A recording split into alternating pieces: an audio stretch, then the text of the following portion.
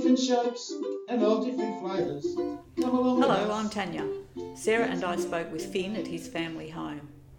Our youngest neighbour in this series, Finn's schedule highlights the busyness of a teenage life in 2017. Finn shows us how some things change and some things stay the same. So get cracking on your household chores while you listen to this podcast and a song from his new EP. And let's meet the neighbours. So what would your daily routine be? On a school day? Yeah. Oh, well, I wake up as late as I can get away with, usually. Because I always make these pipe dreams at the start of each term. I'll be like, okay, I'll get up at 6 every day, and then as soon as it starts getting cold, I get up at 6. I'm like, Harder and harder, isn't it? It just gets, yeah, exactly. So I probably get up around 7 most of the time, and then shower, breakfast.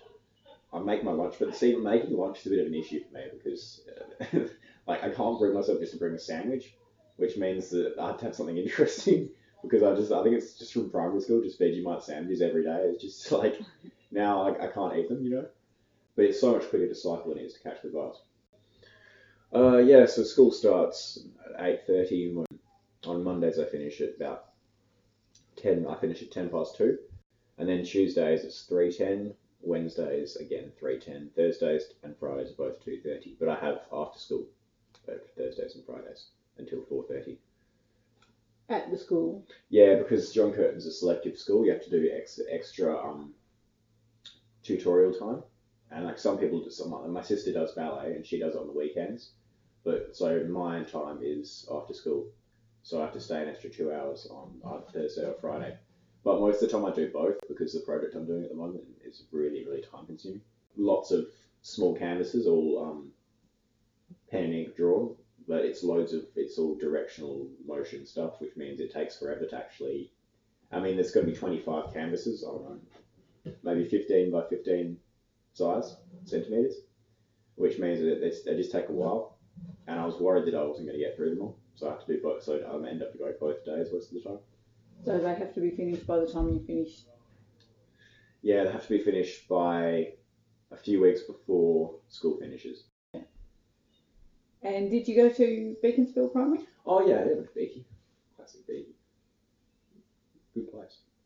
And so a lot of the kids you went to primary school with you are at John Curtin too? Yeah, we had a massive cohort actually. I think it was the largest by a fair margin. We had the largest percentage of kids going to John Curtin from Beaconsfield, which is awesome. Yeah, it meant that I started school already with 10 or 15 good friends, which is cool. Felt an easy transition. A very easy transition. But I've never been the kind of, I was never really going to find it a difficult transition because, when I went to England, because I went to school in England for 8 or 9 months when I was 11 or something, and that wasn't a hard transition at all. So it's the same kind of thing. And what took you to England? Or your family? Yeah, because my whole family from there, we just went there for a year because we got a house in France, my granddad built years ago, and we went there we stayed there for a few months. Oh, yeah, we stayed there for a month and then headed back to England, and I went to school there for 8 or 9 months. I didn't do art. It was really disconcerting for me because I was so used to doing that in Australia. I really didn't know anything about art, so I just remember drawing on the whiteboard all the perspective and stuff. Like a road going to the horizon, I just drew that on the board and everyone copied it down. My only teaching experience. Are you expected to do chores at home? Yeah, I do. Every morning Dad comes and goes, you make sure you all do a bit of house help before you go. Home help, I think he calls it. And it's kind of like because there's four kids. Everything gets a bit chaotic, and if the place is just getting worse and worse and worse and worse, Mum does something called an hour of power, which is where she gets everyone to just assigns everyone a room, and they just have to clean it for an hour. Which is kind of effective. Yeah, it would be. It's effective to be all working at the same time. Yeah, because then no one gets to complain. Whereas if the morning, sometimes Georgia just leaves. She'll load 2 things into the dishwasher, say she's done it, and then leave. And then I have to do the rest of it as well as doing the bins. Whereas if you're doing it at the same time, there's none of that, Yeah. And just working together is a better Yeah, I think it's weirdly it puts everyone in a good mood. You think like everyone's like, oh no, I don't want to do the hour of power, but then once we start doing it, it's kind of I don't know, everyone kind of gets into it. And do you go to the beach very often? Yeah, I mean, as often as I can. I mean, it's just kind of my go-to if I've got nothing to do. Like like I'll go to the beach. I mean, there's always still a 70% chance I'll see somebody I know down there, or I'll go with my sister or my brother or something. I got my youngest brother called Barney, who's just turned 9 the other day, and 2 sisters. And you're all at home? Yep, I'm the oldest. I'm still here. Well, Jasmine's hardly ever home. She's always training. For? She's a elite trampolinist. Oh. So she's out of the house a lot with training and stuff. Sarah's neighbour further up in Scott Street, and he's 50 now, but he grew up sort of in that house. And he talked about a lot of things that he did as a teenager were all sort of focused around where girls were going. They go to the netball courts. Oh, the netball courts. Oh, yeah. There's a bit of that going on. I mean, mainly when I was kind of 14. Yeah. I'm a bit past that stage now. Other things going on. Yeah. Unfortunately. It was funny though, every time a few things he mentioned, he'd say, oh, because the girls were there. The girls were there. I mean, look, that's a lot of the reason a lot of the reason I go to the beach. I go there with my car, because my car on Louisa Street. So, I mean, I remember when we were 16, 15, we used to just go down the beach just for the girls, We'd go down there and sit there on the beach all day with our tops off. Looking suntanned. Exactly, that's what we do. Come back from Rottnest and just come back and just lie on the beach. Just wait for them to roll in. I never did, but... Yeah, he said the same thing. It's funny that. Maybe we should rethink our strategies. Are you aware of a feeling of community here? Oh, definitely. Especially because, I mean, I've got friends, because people come from all over to go to Drumket, and I've got a friend, my really close friend, one of my best friends from school lives up in Greenwood. There's no feeling of community at all. Like, I asked Nelson about his neighbours, he goes, oh, I don't really know them. And I feel like that's just, to me, that was a really alien concept, like not knowing who lives next to you. And it's kind of, I don't know, it was a weird feeling. Like, when you walk around the neighbourhood, there's no one around, and like people don't say hi to you, you're kind of like... And what instruments do you play?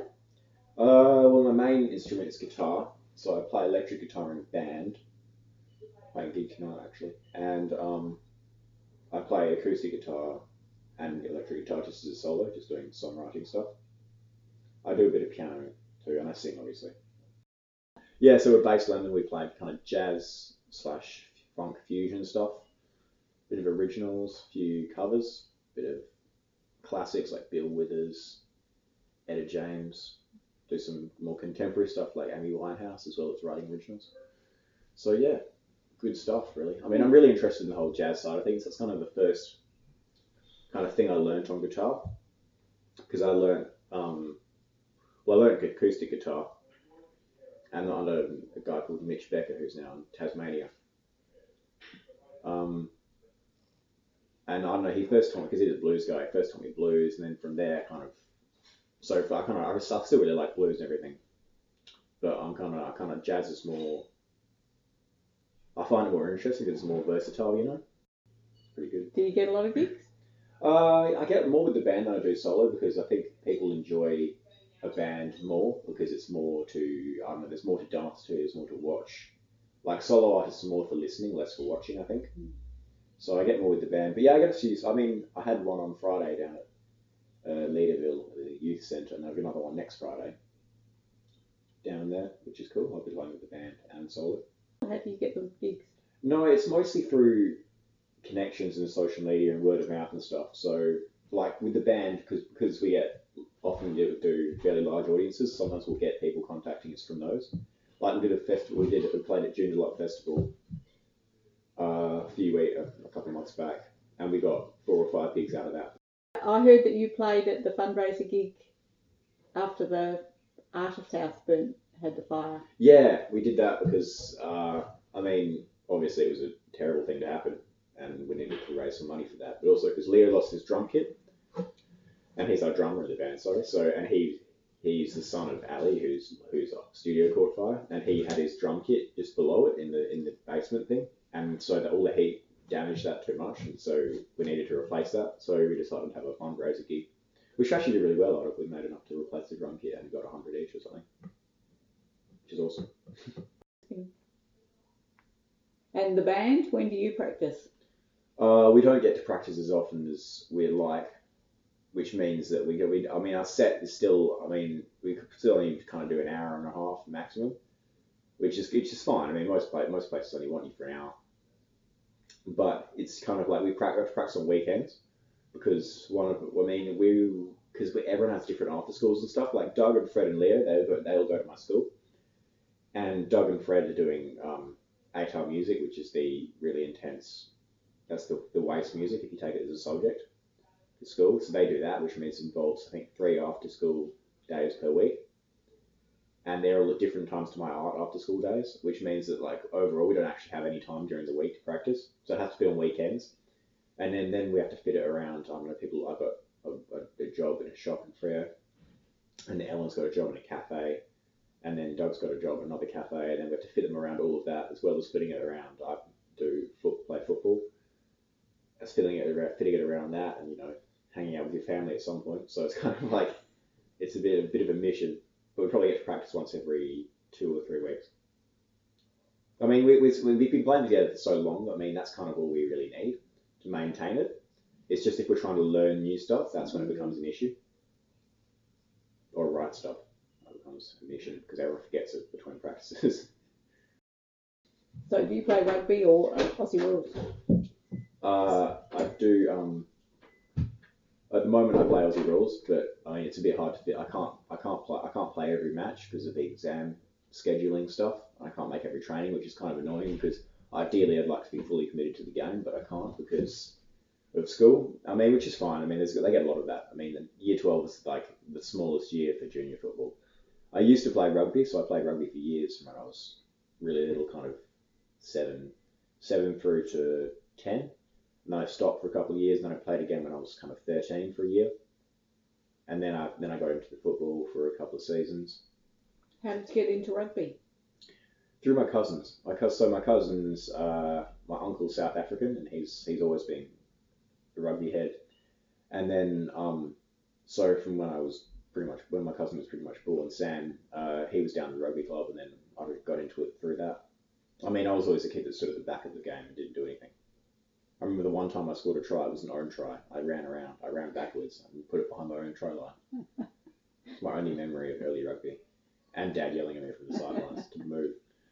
Yeah, so, I mean, it's a good game. I feel like it's not necessarily the game for me, though, Like, I prefer the AFL because it's more running involved. I mean, the rugby is very much about staying in formation and stuff, whereas the AFL is more kind of free-for-all, which I kind of like. How often do you do the tennis coaching? Right now, I'm not doing it at all because of exams, and it just takes up too much time. But during last term, I was doing. I mean, at the most I was doing it Mondays afternoons to evenings, then Wednesday mornings, and then Wednesday afternoons to evenings, which is 6 or 7 hours a week. Is it popular? Do a lot of kids want to learn tennis? Yeah, I mean, I get a load of. I mean, I think just about everyone I know has done tennis at some point. Like a whole pile of them have done it. Fred. It's one of those things that loads of little kids do at least once in their life. Like even if they only do it for a term. Like pretty much everyone's got a memory of doing tennis lessons at some point. Go surfing a lot. Where do you go to do that? Well, during the term time, obviously, I mean, I can't drive. Which means I have to get Dad to drive me or I have to cycle. Both of which restrict my radius. So it's normally up at south of Cottesloe.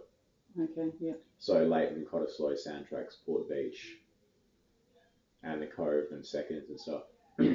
That's kind of my range on weekends and before school and stuff. And then during the holidays and stuff, I can go down south, Margaret River, Denmark, River Bay. Even to Secret Harbour sometimes, so I mean that far. So would you go with your friends just camping? 100%. I love camping. Camping's my thing. Camping's the best. And do you have plans for leavers? Is that still a big thing? Well, it's a big thing. I mean, I probably won't go, to be honest. I can't see the point. It's really expensive too. I have to work for a month to save up the money to go, and it's like, really? 3 days? Where I could go down, I could get a car and, pay a round WA trip with the money from that. Yeah. So it's kind of, I probably won't go. Yeah. I'll only go if, like someone can get me there. So if it only going to cost me $100 or something, I'll be like, oh, may as well. But right now it's going to cost me $850 or something insane. Yeah, like really, really expensive. That's the thing I love about Freo is the fact that I can get to all the places I need to go. I ride the bike places in somewhere slightly out of reach of bike. I just catch the bus there because transfer's kind of pretty comprehensive. And so it's kind of like I didn't really have a need to drive, which made it kind of harder to actually get going with it. Turning 17, everybody was desperate to get their licence.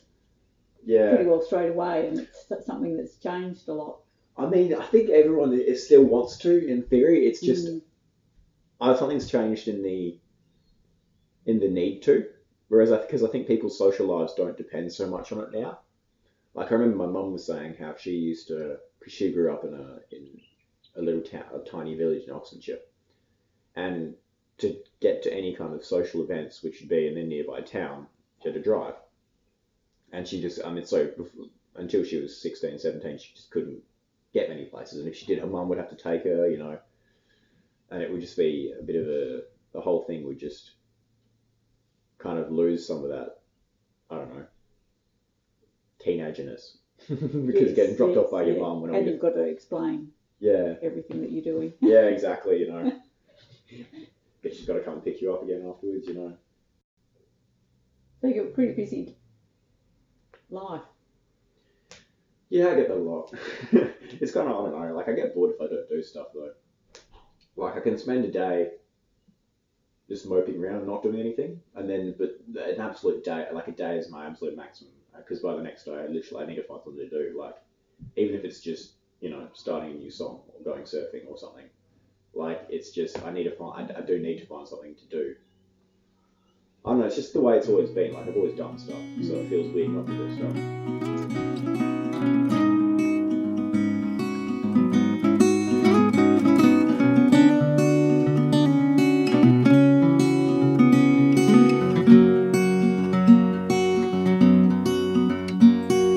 Crunch of gravel on the drive. Retreat, it's my retreat from these back streets of crow's feet.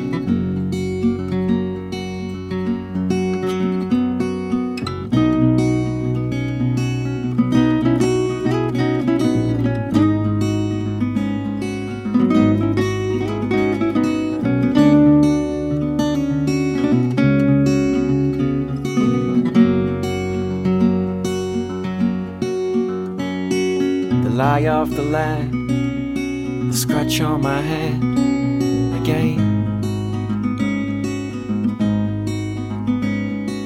Wood smoke as the woods they spoke to me. My mind slipped down, tired of this town. Take the time, take it from me, as I trundle out the days.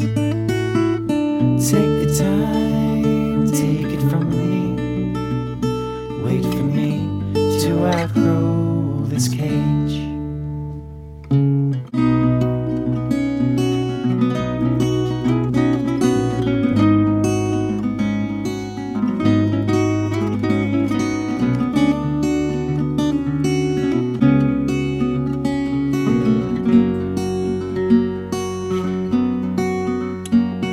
It's heavy, this weight of the truth.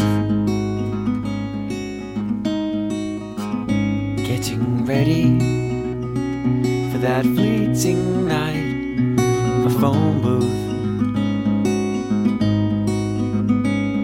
The loneliness crept in, these clothes that I slept in. Take the time, from me as I trundle out the days. Take the time, take it from me. Wait for me to outgrow this cage.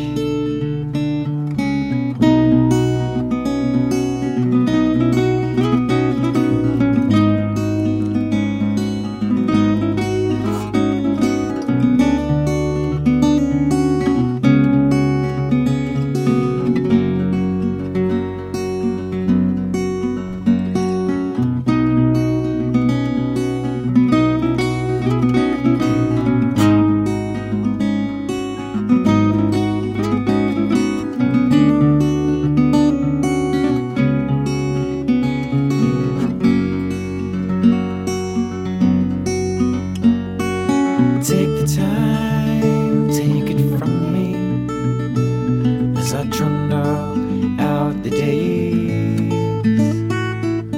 Take the time, take it from me. Wait for me to outgrow. Take the time, take it from me as I trundle out the days. Take the time, take it from me. Wait for me to outgrow. Wait for me to outgrow. Wait for me to outgrow this cage.